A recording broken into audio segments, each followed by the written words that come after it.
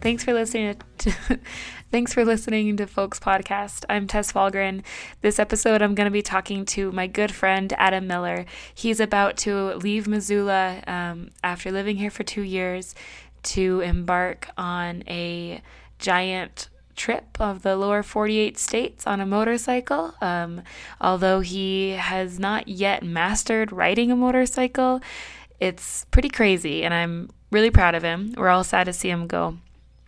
I picked him for this episode because I wanted to talk about the 25th Infantry Bicycle Corps, which was a group of men in the 25th Infantry who biked from Missoula, Montana, from Fort Missoula to St. Louis in June of 1897.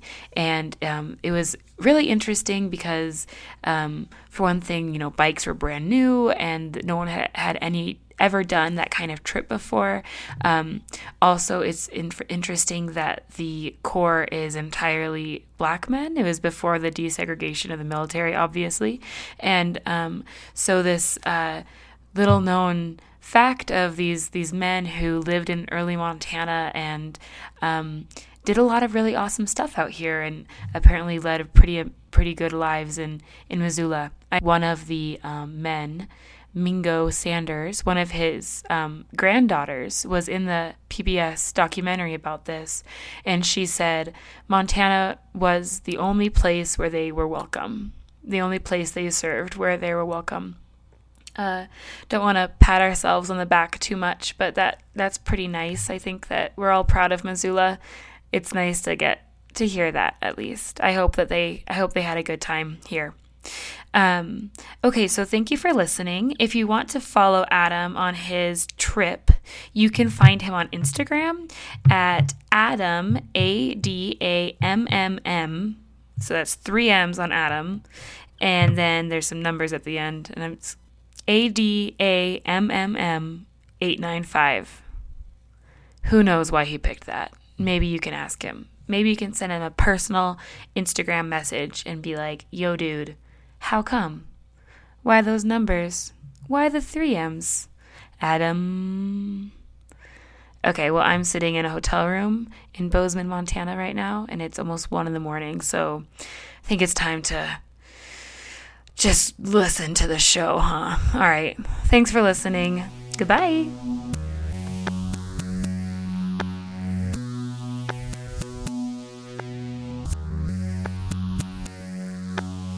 Your name is Adam. That's true. Adam Miller? Uh-huh. Is that your full name? Adam Michael Miller is my full name. Really? But you can just call me. Do people call you Mikey? Never. No one's ever called you Mikey? No. How have I never called you Mikey? Because we're friends and you wouldn't do that. And Adam, what is, I hear on the grapevine there's a thing that you're about to do. You talking about go to work? In the longer picture. In the slightly longer picture. Yeah, that's true. What is it? I'm going to go on this 48-state motorcycle trip. Ah! It's coming up. Yeah. Yeah. When are you leaving? I'm aiming for the 8th of May. May 8th. And today is April 27th. Yeah, so it's about... Holy shit. 9 days from now-ish. Oh my god, I really didn't realize how soon that was. Yeah, it's terrifying. Oh my god. So you're feeling a little nervous? I feel nervous. I feel a lot of things. I had my endorsement test that I was supposed to take yesterday, but it was rainy, so they wouldn't let me take it, so I had to reschedule it. Because you'll never have to bike in rain on your 48-day well, I mean, it's like state trip. They're testing your abilities and stuff, and the track has to be dry for them to get accurate stuff. But so you're telling me that you aren't endorsed yet? I'm not. I have my permit, but I need to get my endorsement, and the next available test was the 4th. So if I don't pass my writing exam on the 4th, I'm kind of up a creek, which is really... Well, you just have to postpone your... We'll see. I don't know. What is making you nervous the most? Well, for one, I learned how to ride a motorcycle last summer so that I could do it this summer. So I'm a very inexperienced motorcycle rider. Yeah. And they're dangerous. So I'm worried that something terrible is going to happen. But I think I'll be okay. I'm pretty aware of, like, my surroundings and things like that. So I think as long as I'm not interested in, like, going 100 miles an hour or, like, racing or anything crazy or irresponsible. How fast does your bike go? I mean... What kind of bike is it? Is it something that will go 100 miles an hour? It will, yeah, definitely. Mm-hmm. It's a BMW 2006 650 GC. Okay. I'm very knowledgeable. You sound confident. Yeah, I'm real confident. Yeah, I've gotten up to 85, 90 on it. Okay. And it has a speedometer that goes to like 140. So I'm sure I could go pretty fast, but yeah, I like going the speed limit. And that makes sense. Very little higher. Oh my gosh. Yeah. So yeah, that's happening. Gonna go to all 48 states. Gonna probably take me 5 or 6 months to do it. How, what's your, like, do you have a route planned at this point? I have a general route. I want to be pretty open to things that come up, but it's gonna pretty much be, I'm gonna head west to Washington, down to Oregon, and then kind of go along the West Coast, and then kind of make a figure 8. So I'm going to go from southwest up to northeast, then down the East Coast, and then kind of back. Are you going to end up back here? That's the plan. Cool. So just in 6 months or something? In 6 months, I'll be crashing on Marshall's couch, probably. And awesome. Hopefully able to get some sort of gig at the Roxy for a few months at least, and then I don't really know what I'm going to do after that. I'm sure the Roxy would just hate to hire you again. It's not a good situation there. Just kidding. That sounds really intense. Yeah. And fun. Are you going to be staying in hotels? No, I've made like very strange, weird restrictions for myself for my trip, so I'm not going to be spending any money on housing. No money on housing? No money on housing. It's all camping and couch surfing and staying with friends and acquaintances. Okay. Yeah. And I'm not going to spend any money on alcohol, but if people want to buy me drinks along the way, you hear that? They're more than welcome to. You hear that, listeners? All of my nationwide listeners that could... Far-reaching. I mean, honestly, are you going to have like a blog or an Instagram or anything to I've got my regular Instagram, and I'll be on Facebook and stuff still. And I got some small but good camera equipment. I've got a solid GoPro setup with a mic and everything. So I'm going to be hopefully filming and documenting my journey. And then when I get back here, hopefully have enough to turn it into something. Speaking of which, Adam. Yeah. This is this is a certain special kind of podcast. This is the first time I have focused on male subjects. There you go. It's actually the first time I'm focusing on more than one person, like a group of people. Yeah. And they're not ladies, yeah. But they are African American, so they're still discriminated against. Yes.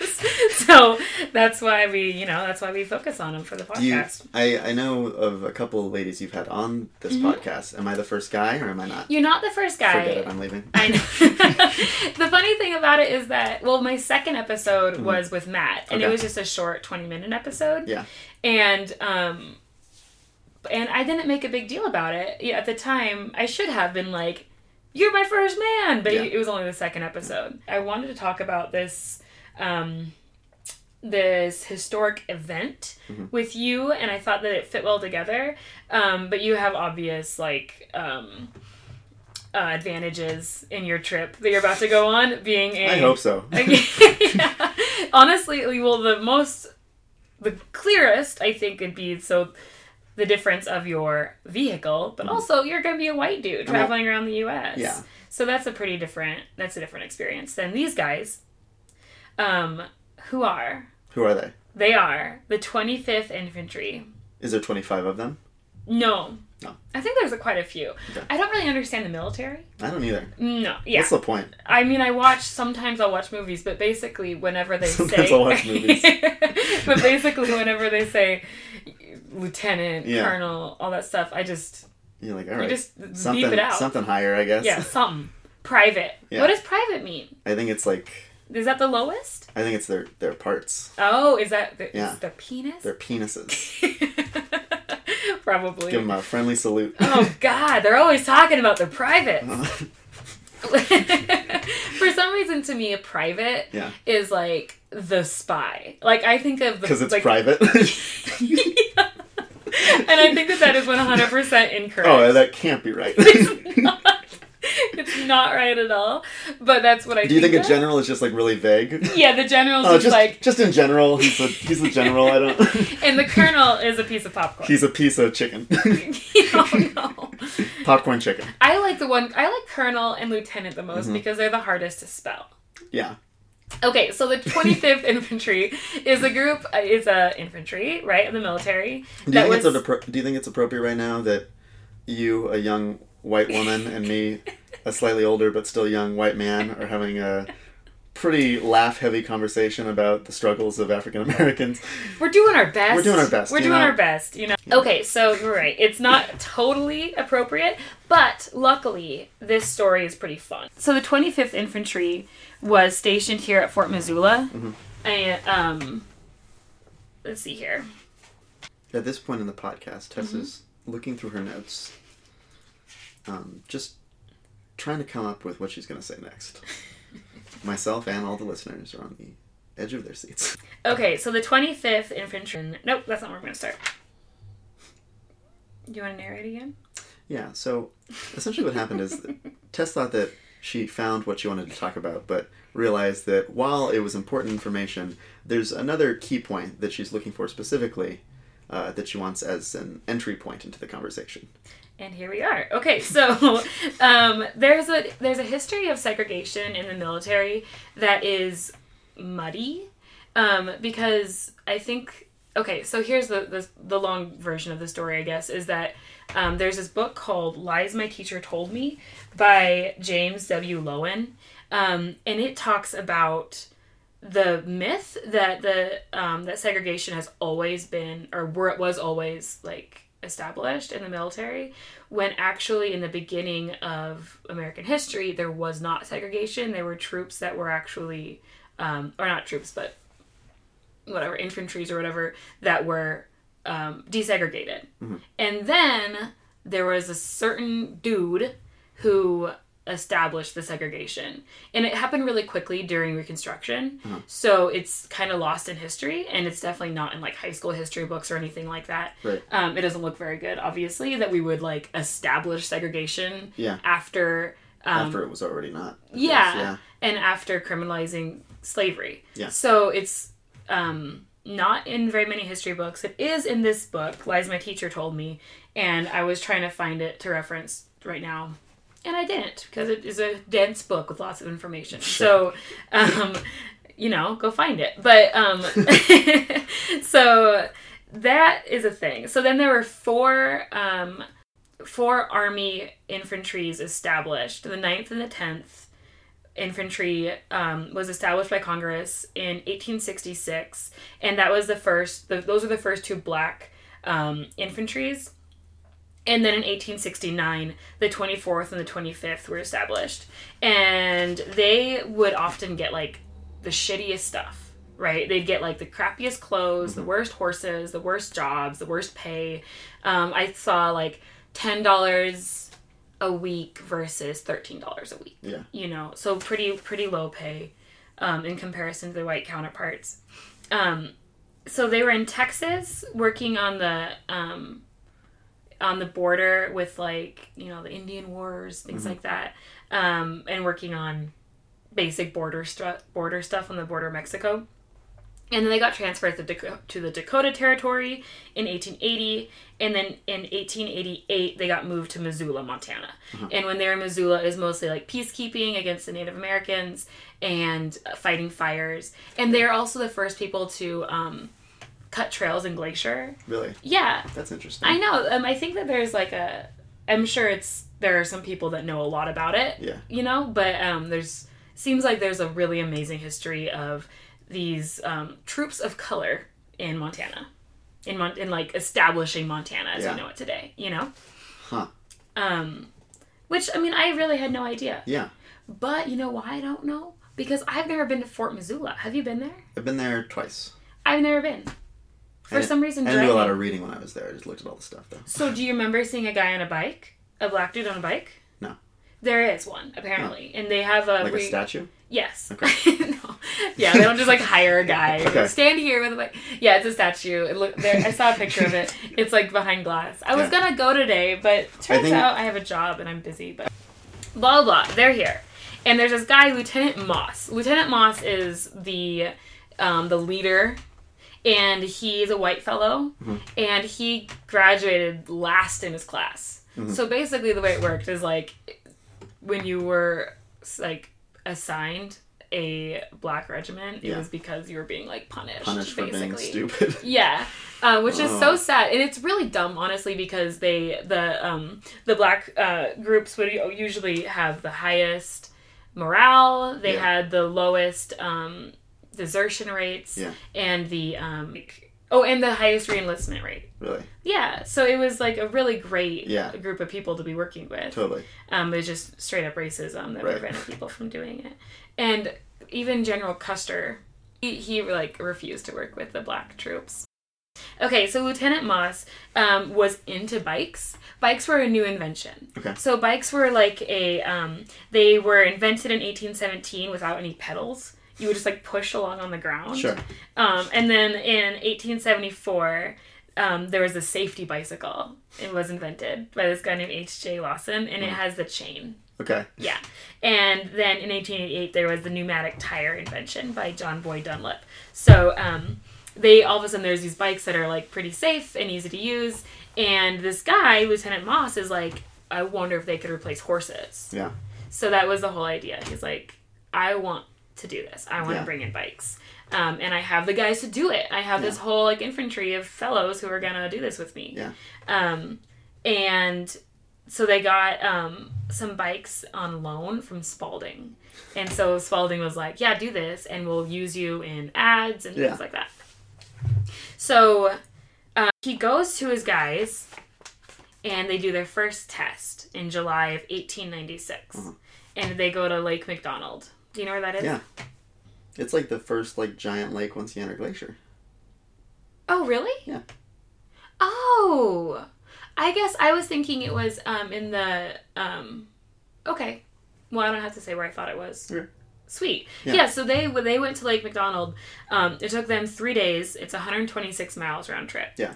And they had heavy rains and strong winds, and it was, like, really, really, really hard. Mm-hmm. But when they got there and they stayed the night at Lake McDonald, it was, even though it was raining, they said they weren't tired, and they stayed up all night, like, talking and telling jokes and stuff. Oh. Yeah. Doesn't that sound awesome? Yeah. I know. I'm like, I want to do that. And then get you and your buddies together and just go on a bike ride. So there were 6 dudes that went to that first one. That did the first trip. Just 6.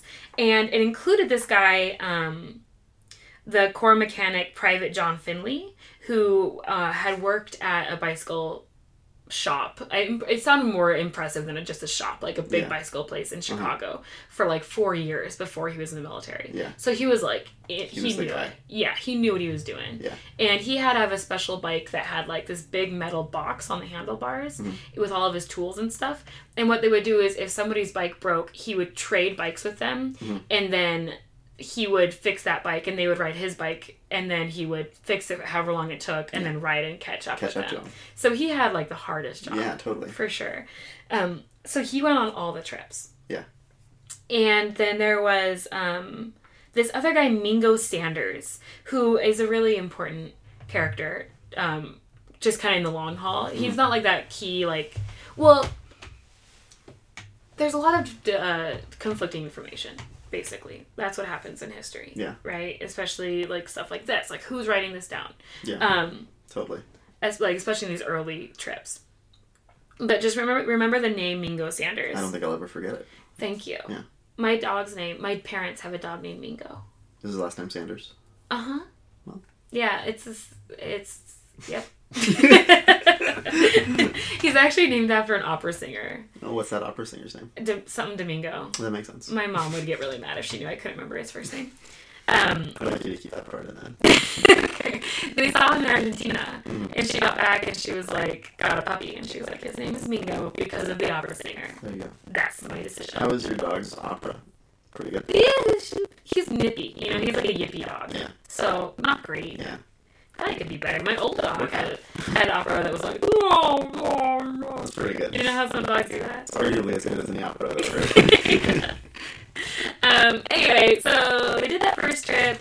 It was hard, but they were like, hell yeah, let's do it again. Yeah. Second test trip, August of 1896, the same year, they took 8 riders to Yellowstone Park.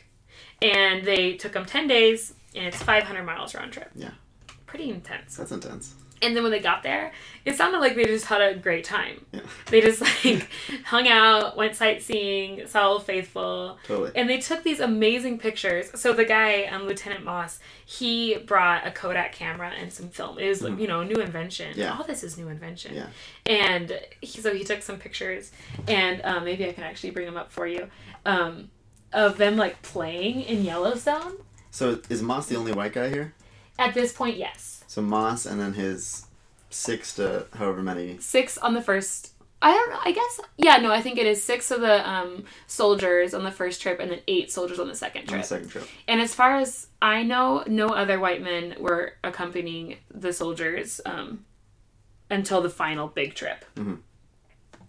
So check this out. There's this picture in Yellowstone. So they're all like. They're all standing on the sulfur shelves of Yellowstone, and then I love it. They're lined up together taking a picture. Yeah, I think that's them on Mammoth Hot Springs, which is so unsafe. It's crazy that they're doing this. Yeah, because people die. Totally, people die like every year. They just like fall in. Like this one right here. This is on Mammoth, and they're biking in a circle. Yeah, around it. That's where people fall in. Yeah. But, I don't know. I guess they did it. Simpler time. Way safer. It looks like they're having so much fun. Yeah. Ooh, they also had to carry a gun on their back. A 10-pound gun on their back. And their bikes with all their stuff was 60 pounds altogether. I bet. Isn't that crazy? Yeah. I can't even imagine. They had to learn how to shoot their gun while biking. Oh my god. Mm-hmm. Which is like... I mean, it doesn't really make sense for what they're doing in this, but as for the sake of the experiment, for like the future, totally. I guess it makes sense. Just the idea of like a bicycle being used in like war. I know. Is insane. It is insane, but it also makes a lot of sense. Oh, totally. It's weird, I guess. Part of me is conflicted. I didn't hear anybody talk about this. There's a PBS documentary that's really good, and there's this book, The Great Bicycle Experiment by Kay Moore, and I think Farron Doss wrote one as well. And Farron Doss is the man who actually started the African American Studies department at the university. Okay. And he recreated the trip in the 70s. Oh my in God. 78, I think. Yeah, so he seems really cool. And he wrote a book as well, but I couldn't find it today at Fact and Fiction, so I didn't get a chance to read it. Yeah. But I think I met him when I worked there. Anyway, long story short, I didn't hear anybody or read about anyone talking about the fact that this like group of black men are being asked to do this really difficult thing. And the way that it is pitched was it was like happenstance because it just happened to be Lieutenant Moss who was interested in bikes. Yeah. And it just happened to be his higher up that was like also interested in bikes. Yeah. So they're like, of course, we'll just use this group of men. Yeah. But on the other hand, like that's a crazy thing to ask of a group of people. Totally.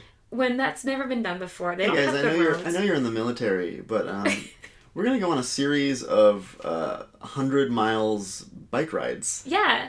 So load up your back and... let's just do it. Start pedaling. No one had ever done... I mean, they developed a triangle bag to go underneath the main bar, you know? That when you took it apart and put it back together, it would turn into different pots and pans. Like, they developed it for this trip, apparently. Yeah. So it was totally new. Yeah. I guess it's just, it like worries me because you're basically taking the work of an animal, a horse, and instead of asking white men to try to figure it out if it's doable, they're asking these black men to do it, you know, which feels pretty racist Totally. to me. I would like to think that it is just happenstance, but that's kind of hard to believe. Yeah. Yeah. So anyway, but they do a great job. Did they ever then use what they learned from these experiences and have white platoons? No. Never. That never happens. Wow. Yeah.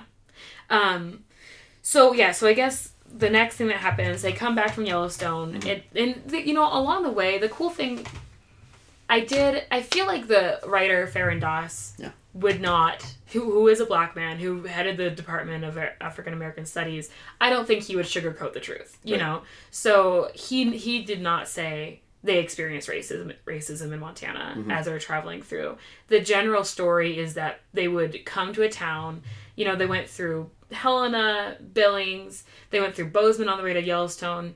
They would come into town and they kind of hang out in the street and like answer questions and talk to people. Yeah. But the general consensus, as far as I can see, is that in Montana they were treated really well.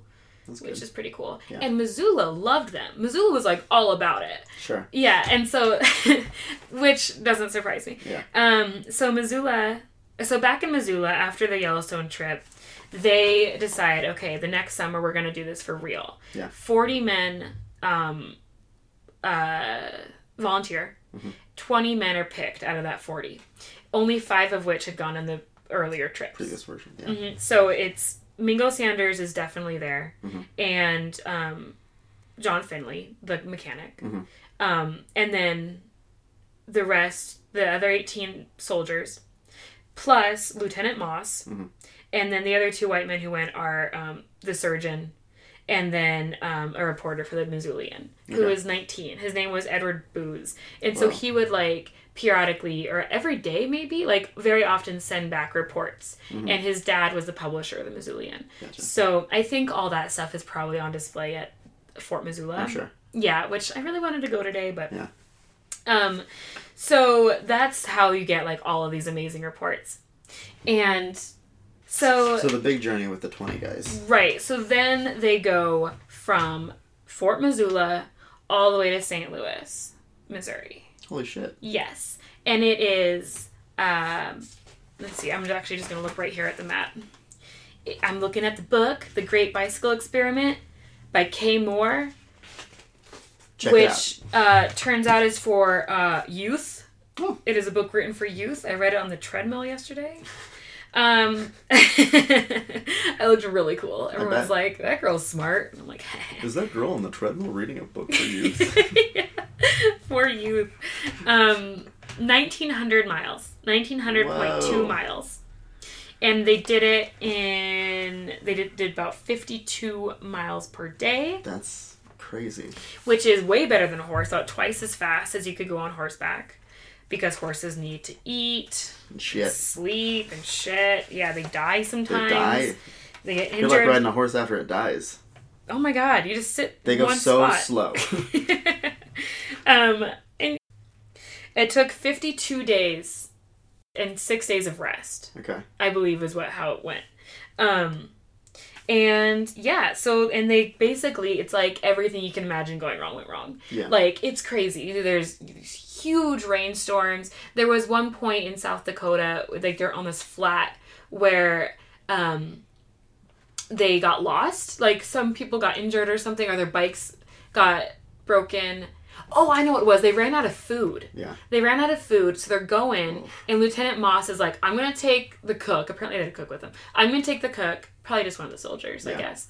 And we're going to go ahead, and we're going to set up camp. We're going to be ready. So you meet us. Yeah. And then everyone just got lost in this giant flat. Yeah. And they had to, like, shoot their guns in the air to try to find each other again. Oh, my God. And then they all collapsed on the ground at like 2 a.m. and just like slept on the ground. Oh. And when they woke up, they were within a mile of the town they were looking for. Yeah. Yikes. Yeah, because I mean, even with what you're doing, it's gonna be hard to like carry all the shit you need with you. You know, like running out of food. Of course, for these guys that makes sense. Yeah. Happens to me in the Artmobile. Yeah. And I have a lot of space. Are you going to carry food with you? I'm going to have some. Yeah. I'm going to have backup cans of tuna and ramen, probably. Mm-hmm. Some apples. Dude. I don't know. I'm obsessed with food. Yeah. I'm, like, so obsessed with, like, having my little snack bag in the van with me and knowing exactly, like, what I have in case... Because my blood sugar gets all crazy sometimes. I'm, like, trying very specifically to, like, have a very strict food budget so I don't go crazy, because like that makes sense. Anytime I travel I'm like I want to eat everywhere. Yeah, I know, you just want to experience that. So I need to like stop and go to grocery stores and get food that I can make and have along the way.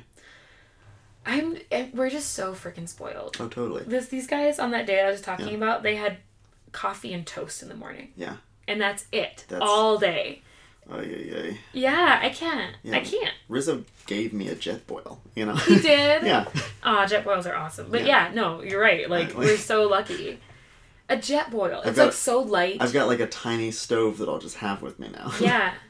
And you can eat, like, Jetboils are just like the answer. You can eat so much crap. I can have oatmeal and coffee and soup and all sorts of stuff. Yeah. Yeah, you know what? There's this really amazing company out of Bozeman that makes little packets of pour-over coffee. Really? Yeah, and you can just, it like has the pour-over like machine, like it's like made out of cardboard. Yeah. And you like open it up and set it on your coffee cup. Yeah. And pour the water over it. Oh. It's pretty cool. I'll show you. Yeah. Anyway, so there's like stories about them going over the gumbo of like eastern Montana and South Dakota that, like, I grew up in eastern Montana. The gumbo where I grew up, do you know what I'm talking about, gumbo? You're talking about like the Louisiana delicacy? Yes. The rice dish. They didn't go over the jambalaya, did they? The rice and shrimp dish. Yeah. Not quite. No, I don't know what you're talking about with gumbo. Gumbo it's like very thick mud. Clay mud.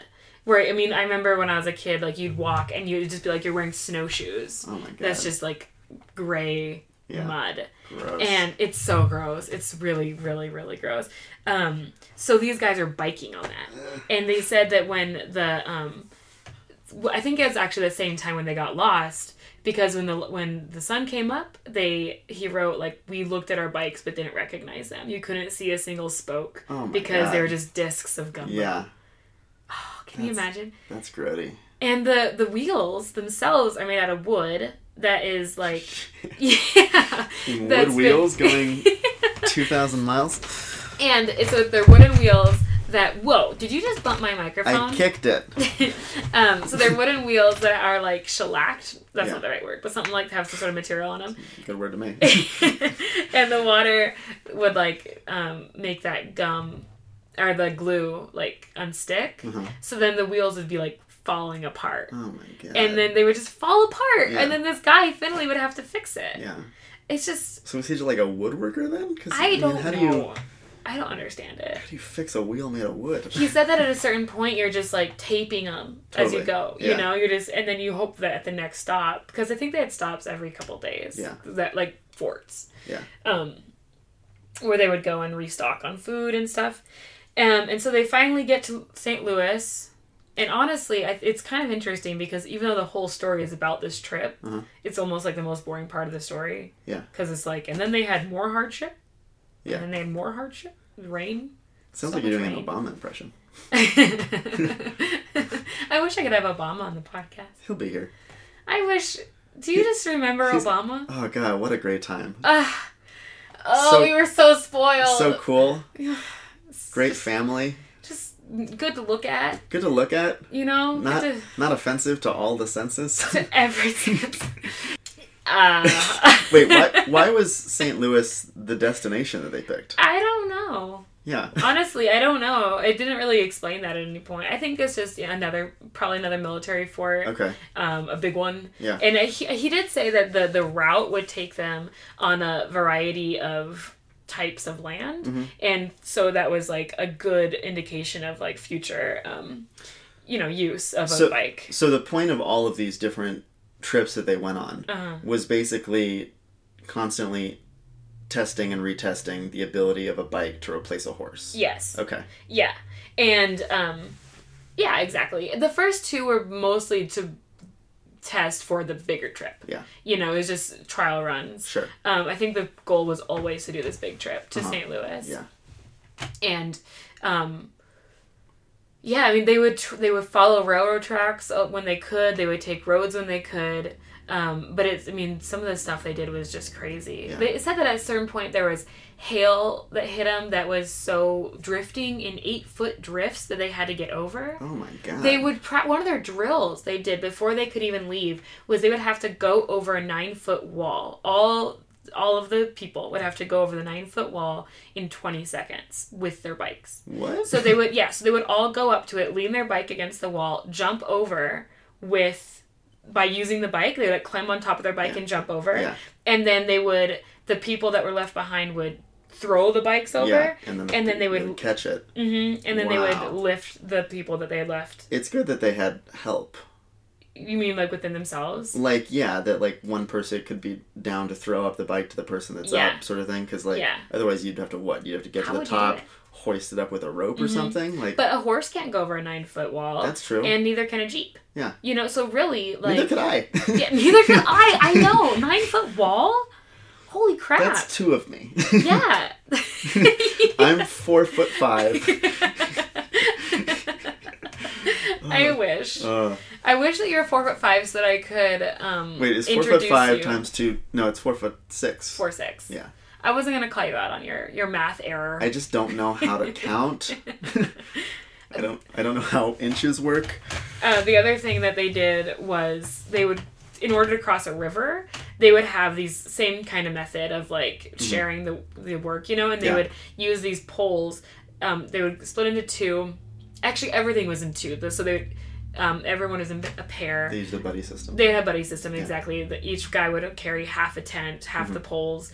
And then they all split tents, you know. And then when you were crossing a river, you get these poles and you put one bike on the pole and hold it over your head as you walked through the water. Yeah. And then do that again, back and forth. God. It's like that math equation about you have a fox and a rabbit and a goat. Mm-hmm. Or whatever, something like that. Oh, and a head of lettuce. You have a fox, a rabbit, and a head of lettuce. How do you get across the river without one of them disappearing or getting eaten? Have you ever heard that math equation? Heard it. It's like you have to like arrange. Like, okay, so you take the cabbage and the fox, and then you take the fox with you know, I don't know. You can't leave them alone on the other side of the river.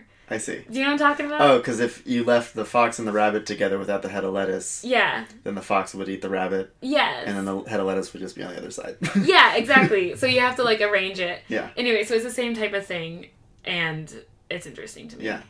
Huh. They also had rules about never let your bike fall into enemy hands. If you have to abandon your bike, break the wheels by jumping on it. Oh my God. Yeah. It's like sulfur tablets for spies if they get caught. Exactly, which is weird. Yeah. And would you have to shoot your horse?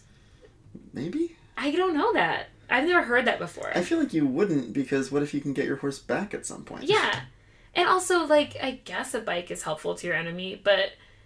It's just a bike. It's just, yeah, exactly. You don't need to break it. Aren't they amazing? Bikes are the best. Bikes are pretty good. I guess motorcycles are probably invented after bikes. I would hope so. That would make sense. Yeah. I think they invented a car, and then they invented a bike, or vice versa. I don't know which one's first. But then they're like, you know what? Let's combine these. I think bicycles were invented before cars. That would make sense. I think so. And then probably motorcycles happened after cars. Yeah. I think they must have the same sort of chain system, don't they? Have like a chain system. There's a chain. Oh yeah, yeah. I know the chain. Matt used to have problems sometimes. Yeah. But you know the thing that happened, I think they probably would have replaced horses with bikes, but then cars became a thing. Yeah. So they were just like, oh fuck that, we don't need bikes, we can just use a car. Let's just use a car. God, isn't it weird that nowadays people do that kind of thing for fun? Yeah. And they're like, talk about it and like brag about it. And it's like, totally. I biked 2,000 miles. And it's like, that's cool. But you had roads. You have roads. You probably did it you all on a highway. You weren't forced to. Yeah. You didn't have to go through clay. Carbon fiber frame. You have a thing called like Google Maps. Yes. Like, hotels, couch surfing, like all the things that are just eating at a freaking diner. Yeah. Oh my God. I used to work at Bergey's in Nashua, and it's right on the High Line, so people would bike from Portland to Chicago or to Maine on, and they'd go by all the time. So you always had cyclists that came in. Mm-hmm. And they would wear, neon, skin-tight gear and be on their fancy little bikes. So and cool. Yeah. And they'd sit and eat like a pint of ice cream because they could, you know? And it was just this weird thing. And now it's like that, but these were like the first people to ever do that. Yeah. It's awesome. That's insane. But the interesting thing about it is that they apparently didn't really tell their kids about it. Really? It wasn't something that they thought of. It was more like a, that's our duty, It's just our job is to do whatever's told. Yeah. Whatever we're told Their to service that they were told to do at that time just happened to be this extraordinary thing that no one had ever done before. Yeah. And they were just like, yeah, they made us do it, so that's what we did. It's not a big deal. Yeah. Yeah. Yeah. I mean, yeah, for sure. And I wish that I knew more about the people who cut the trails in Glacier. Apparently it's these same dudes, Yeah. And now that's like, Yeah. Anyway, so how many racist assholes have gone through Glacier and enjoyed the beautiful trails that were made by these guys hundreds of years before? Yeah. Seriously. It's crazy. It's really interesting. And especially because there's like a lack of diversity in the parks program, in the park system. And it's like a problem that's being like addressed, or it was a conversation during the Centennial last year. Yeah. And these are the dudes who like did it, apparently. Yeah. It's so interesting. I wish that they had stayed. That's the thing. I wish that they had stuck around and finished out their enlistment here in Missoula and chosen to stay. Yeah. But instead, it was actually they got shipped out during the Spanish-American War. So racism comes back. Yeah. When they left for their big trip, it was on Easter Sunday, and Missoula postponed its Easter services so to come out into the street and have a big parade and like wish them off. And, oh my God. I know. Isn't that amazing? That's amazing. Yes. But the Easter Sunday thing is when they actually were shipped off to Florida. Okay. So that actually was in order. Yeah. Okay, so stuff happened. The ship got bombed or whatever in Havana. I don't really understand what happened there. Yeah. But the problem of Cuba was becoming a thing. And so they shipped all 4 black infantries to Florida in 1898. Gotcha. Because they thought that the black men would be more resilient to the jungle conditions. Good God. I know. Yep. So that's what they did. And I think, I didn't know this, or I didn't put it together, but the black soldiers were called buffalo soldiers by the Native Americans because of their like black hair, their dark curly hair. So the song Buffalo Soldier by Bob Marley is about like the abhorrent conditions that many black soldiers were like made to go through. Wow. Yeah. That's crazy. So they're called Buffalo Soldiers as Buffalo Regiment. I could have mentioned that a while ago. But anyway, so they go from being up here, they go down to Florida with the other black regiments, and they go to Cuba to fight. And remember Mingo? Our buddy Mingo Sanders? I was wondering when he was coming back. Yeah. So he's a military man. Yeah. And he's in Cuba. He fights very hard and does a really good job, and basically Teddy Roosevelt is maybe the commander or something, or the general. I don't know. Okay? He's in charge. He's something. And his ass He's not a private. He's not a private. He's not a spy. He's probably not a spy. And he's not the president yet. Yeah. So he's in charge, and basically these black soldiers save his ass. Yeah.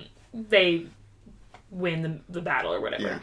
Yeah. And then later, the same troops are sent to the Philippines, and Mingo saves 4 or 5 American prisoners and captures 14 Filipino prisoners. Oh my God. Basically, he's like a military hero. Yeah. He's doing really well without for question. himself. Yeah.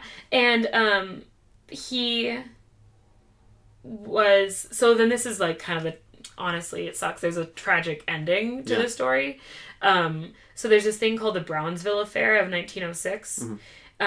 So obviously racism in America. Okay. Let's just recognize it again. So in Texas... There's no racism in Texas. Yeah. So in Texas, after the Spanish-American War, after they're in the Philippines, they're in Brownsville, Texas. And the people of Brownsville, Texas did not want these black regiments there. And there's a lot of tension.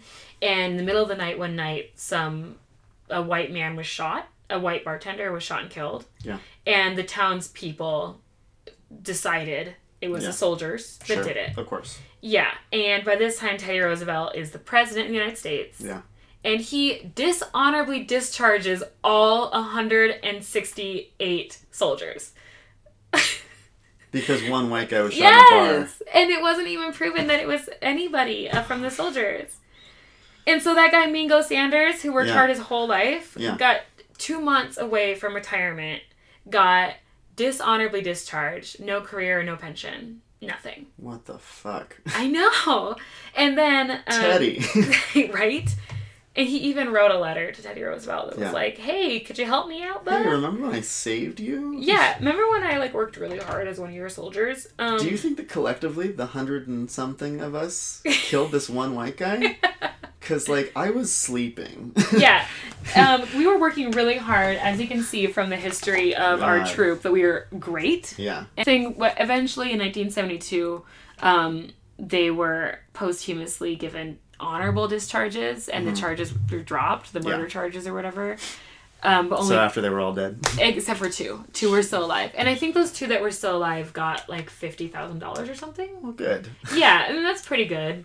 They should give them all the money that should have gone to all 100 and some odd of them. Yes. Yeah, and there should be a... Whatever. Yeah. I wasn't here in 1972. I don't know exactly how the media covered it. But there should have... I hope that there was some sort of public apology. And, totally. And it should have happened way before that. So, but yeah, that's basically the story. Super fascinating. I feel like it's like a hidden gem of Montana history. Yeah. I wish that... Wouldn't it be cool if instead of being shipped to Florida, they, like, stayed? If they stayed, imagine what culturally that would have done for Montana in general. Yeah. I know, it would have been great. Yeah. I remember when there was that race conference. I think it may have been before you moved here, actually.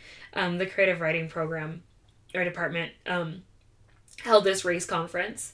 And so there were all these people of color here, and they gave talks, and the people were having, I don't know, talking about race in America. And it was really interesting and really cool that we did that. Yeah. But it was also this thing where a lot of people had said, like, I feel really uncomfortable here because there's, like, everybody's white. Totally. You know? And it makes me sad because obviously not everyone's white. Like, we have... Also, just the ease that people of different ethnicities would feel going to a conference like that when it's going to be predominantly white. Mm-hmm. There's a strange pressure where they would have to then represent their entire culture. Yeah. And it's like, whoa, I just want to be here and see what people say and stuff. Here. Like, mm-hmm.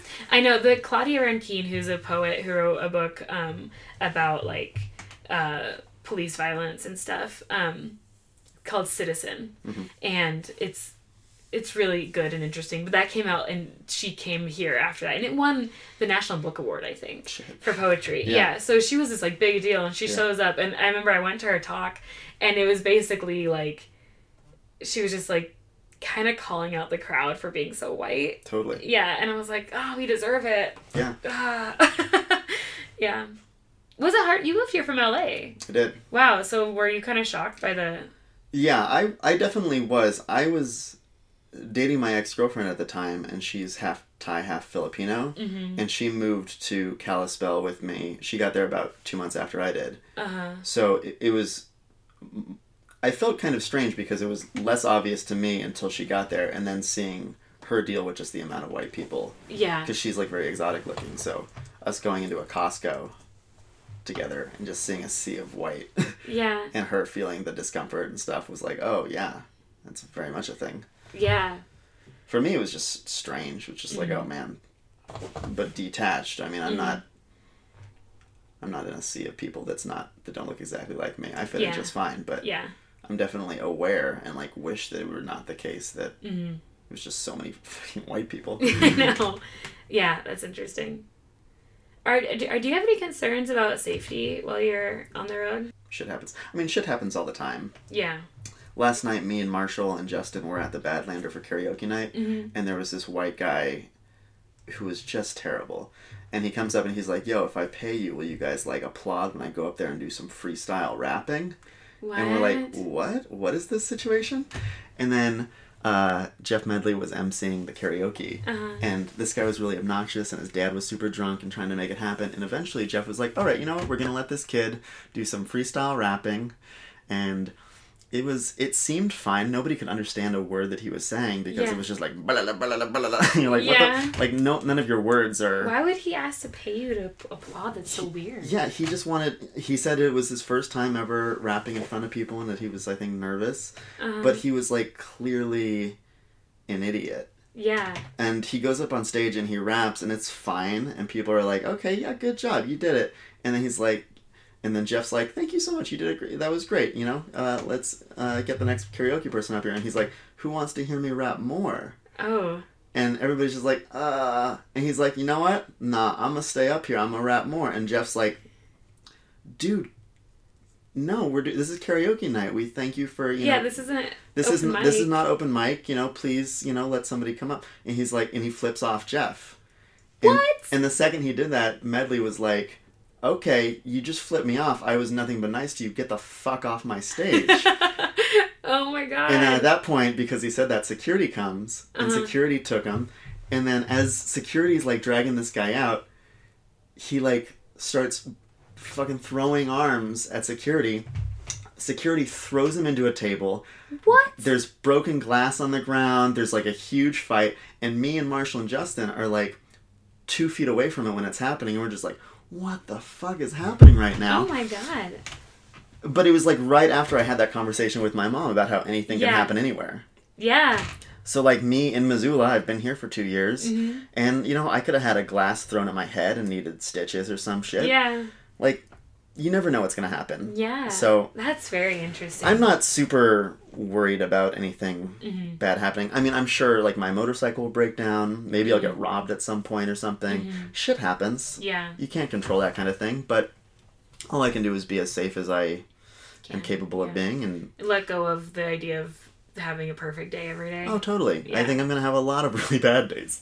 Well, the thing that's really interesting about these types of trips, and I think that, like, it's interesting to think about these guys doing this trip, because you spend all your time thinking about this thing and preparing for it, and you're in your, like, comfortable world, and you're trying to guess what it's going to be like in the future, and then you get into it, and then you're, like, 5 days in, and it's your life now. Yeah. You know, and you're just, like, you're experiencing something that you never could have pictured. Yeah. And it might not even be a dramatic something. You know, it's just, like, this, like, other feeling of, okay, I guess this is my life now. This is what's happening every day. And these guys, I mean, can you imagine going 50 miles a day with 19 other people, I guess, like, 21 other people, and working that hard every single day for weeks? They must have had crazy legs. They must have. A lot of, actually, in the documentary, it gives their measurements from before and after. Uh-huh. A few of them gained weight. Yeah. You know, because you just get really strong. Even their upper body, because they had to lift their bikes so much, and they're 60 pounds. Sure. Yeah, I really like that. Last year I did a canoe trip on the Missouri, and it was a 5-day canoe trip, and it was like, you just get into this different world in your head, you know, just a different, like, way of being when you're in a transient state for that long, you know?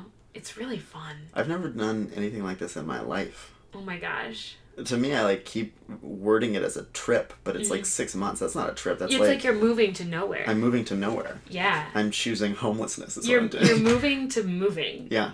Like, moving to transiency. Yeah. But the thing is that it's a choice. Oh, totally. You know? And I think that that's the interesting thing about it, is that I'm guessing you have enough money. Mm-hmm. You know? You have... I mean, I've been saving for a year. Yeah. So... You have a safety net in a lot of ways. Totally. Mm-hmm. For me, what's interesting about it being a choice is that I realize that most of the big life choices I've made have been because I've been in a situation where I feel like I need to make a change. I, like, need to get out of, like, a situation. Mm-hmm. Like, oh, I was sick of living in California, so I moved to Montana. Mm-hmm. Or, oh, I'm in a relationship that's not good, so I need to get out of it. Yeah. You let things get to a point where they're not acceptable anymore. Mm-hmm. And that's the catalyst for the change. Yeah. For this, I've literally never been happier in my life than I am right now. Uh-huh. So choosing to make such a big change is, like, incredibly difficult. Yeah, for sure. That makes sense. Yeah. It's cool that you have the ability and the privilege to make the decision. Absolutely. Though, you know, I mean, it's definitely, like, it kind of shows that you're doing well and that you're happy, and you're also doing well and that you have the safety of choosing to leave it behind. Yeah. You know? I think that's what always kind of frustrated me. I had friends who would choose homelessness and stuff, and I end up feeling kind of like a grandpa where I'm like, you kids, you don't even know how good you have it, you know? Yeah. And it's like, if you really knew what it felt like to be homeless, you wouldn't choose to be homeless. Totally. You know? There's nothing easy about it. No. But I think it just comes down to what your goal is. Yeah. You know? What is your goal? I think one of the things that was most appealing about moving from California to Montana was that I could be in a new place and figure out who I am separate from all of the things that I had grown up with. Mm-hmm. So I think it's just another step forward to that goal. Mm-hmm. It's to let myself not be around my friends anymore, not let myself be around the place and the people that I've become incredibly comfortable with, and just kind of figure out who I am when I don't have all of those factors that have defined me. Yeah, I like that. I like that qualifier of like, you're not trying to necessarily figure out who you are, period. It's who am I when I don't have all this comfort. Yeah. You know, what's left behind, what rises to the occasion within me.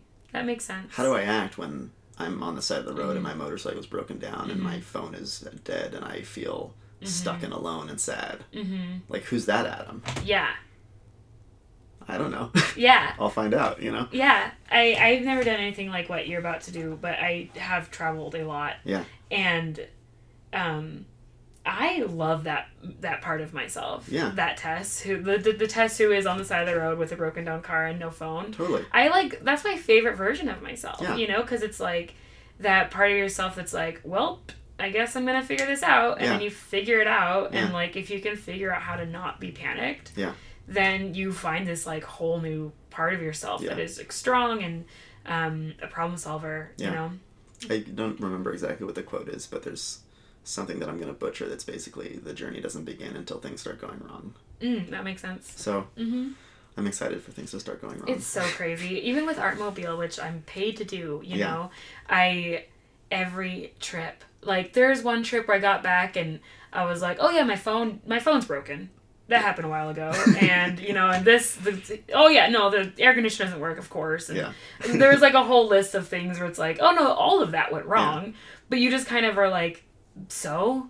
Yeah. You know, like I'm a living, breathing person. Yeah. I'm accomplishing the things I need to accomplish. Like, totally. I don't need that thing anymore. Yeah. And maybe I didn't sleep for 3 nights in a row because of insomnia. Yeah. But whatever, hey, you know, you do it anyway. When I was thinking about my trip and what it would be, the first reason I came up with doing a motorcycle trip was because I was like, oh, I'd save so much money on gas if I had a motorcycle, which is definitely true. But then I was like, but I don't know how to ride a motorcycle. Is that really a good idea to learn how to ride something that's very dangerous to go on this trip just to save money? And then I realized that if I had a motorcycle, I would not have the safety and the security of a car. I wouldn't be able to sleep in my car. I wouldn't have walls or windows around me. Yeah. I'd be forced to literally be just out in the earth. Yes. And I was like, okay, there's something there. And then I thought about the fact that with a motorcycle, the amount of things that I could just bring with me shrinks drastically. Yes. And I was like, this has to be what I do. Wow. Yeah. Yeah, that's a crazy, crazy decision. Yeah. Yeah, it is. When Matt and I went to Crete, like our plan was to get a motorcycle, and then we couldn't. We had to get a car. Yeah. And after 24 hours, we're like, thank God we couldn't get a motorcycle. Well, that makes me confident. Ouch. Yeah, no, I mean, you're gonna... No, it'll be fine. Because what you do is you rise to the occasion. Yeah. And you might look back and be like, oh yeah, no, I was miserable like the whole time. Yeah. Oh well. Yeah. I've had relationships where I look back and I think that. But I think, you know what? Hey, I'm the person I am today because I went through that. That's a really good thing. point, honestly. So... I one time, when I studied abroad, I was the happiest I'd ever been, and then I left. And it was really interesting. Yeah. Because you are at a new baseline of discomfort just because you're leaving all those things that are happy. Yeah. So it's like there's a different criteria for good. You know, it's like totally. Your criteria goes way down or whatever. It's like, well, this is better than that sadness I've been feeling this whole time. Yeah. So I guess it's happiness, you know? And it's just like it's like the wavelength is down here, but it's still waving. That's so interesting. Yeah. And then they're good memories, but it's like tainted with, not tainted, but filtered through everything is a learning experience. Yeah. Even the good things are learning experiences because you're learning how to see the good things. Totally. Comparing one really pretty crazy trip with another crazy trip, but you have some advantages, I would say. I think once I come back, we'll do another episode where we talk about how my trip was compared to how I think their trip was. You're like, mine was worse. So hard. Oh, man. My arms got tired. You are. I mean, it is going to be hard, though. Oh, it's going to be super hard. It's going to be so hard. Yeah. Yeah, but that's whatever. Yeah, that's fine. I'll deal with it being hard. It's fine. Oh, it's really cute. That's going to be great. I know. I'm so excited. Okay, well, dude. Hey. Thank you. You're very welcome. You're going to do great. This was a lot of fun. It's good. Thank you. Yeah. I'm glad you had fun. I learned a lot. I hope so. But in a casual and comfortable way. That's what we're going for. Yeah. I hope that you think about these men when you're on your trip. I think I will. Hey, thanks, listeners. Thanks, listeners. That's all, folks.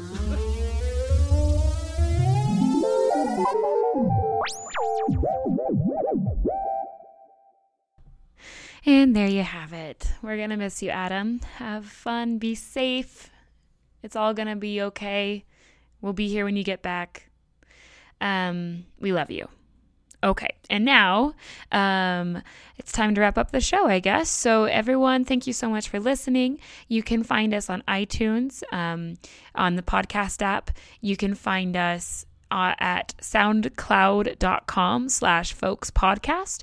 You can find us on Facebook at facebook.com/folksmtpodcast. Please rate, review, subscribe. I would just really like to hear from my listeners what you think is working, what you think could be done better, and if you have any suggestions of people you'd like to hear about.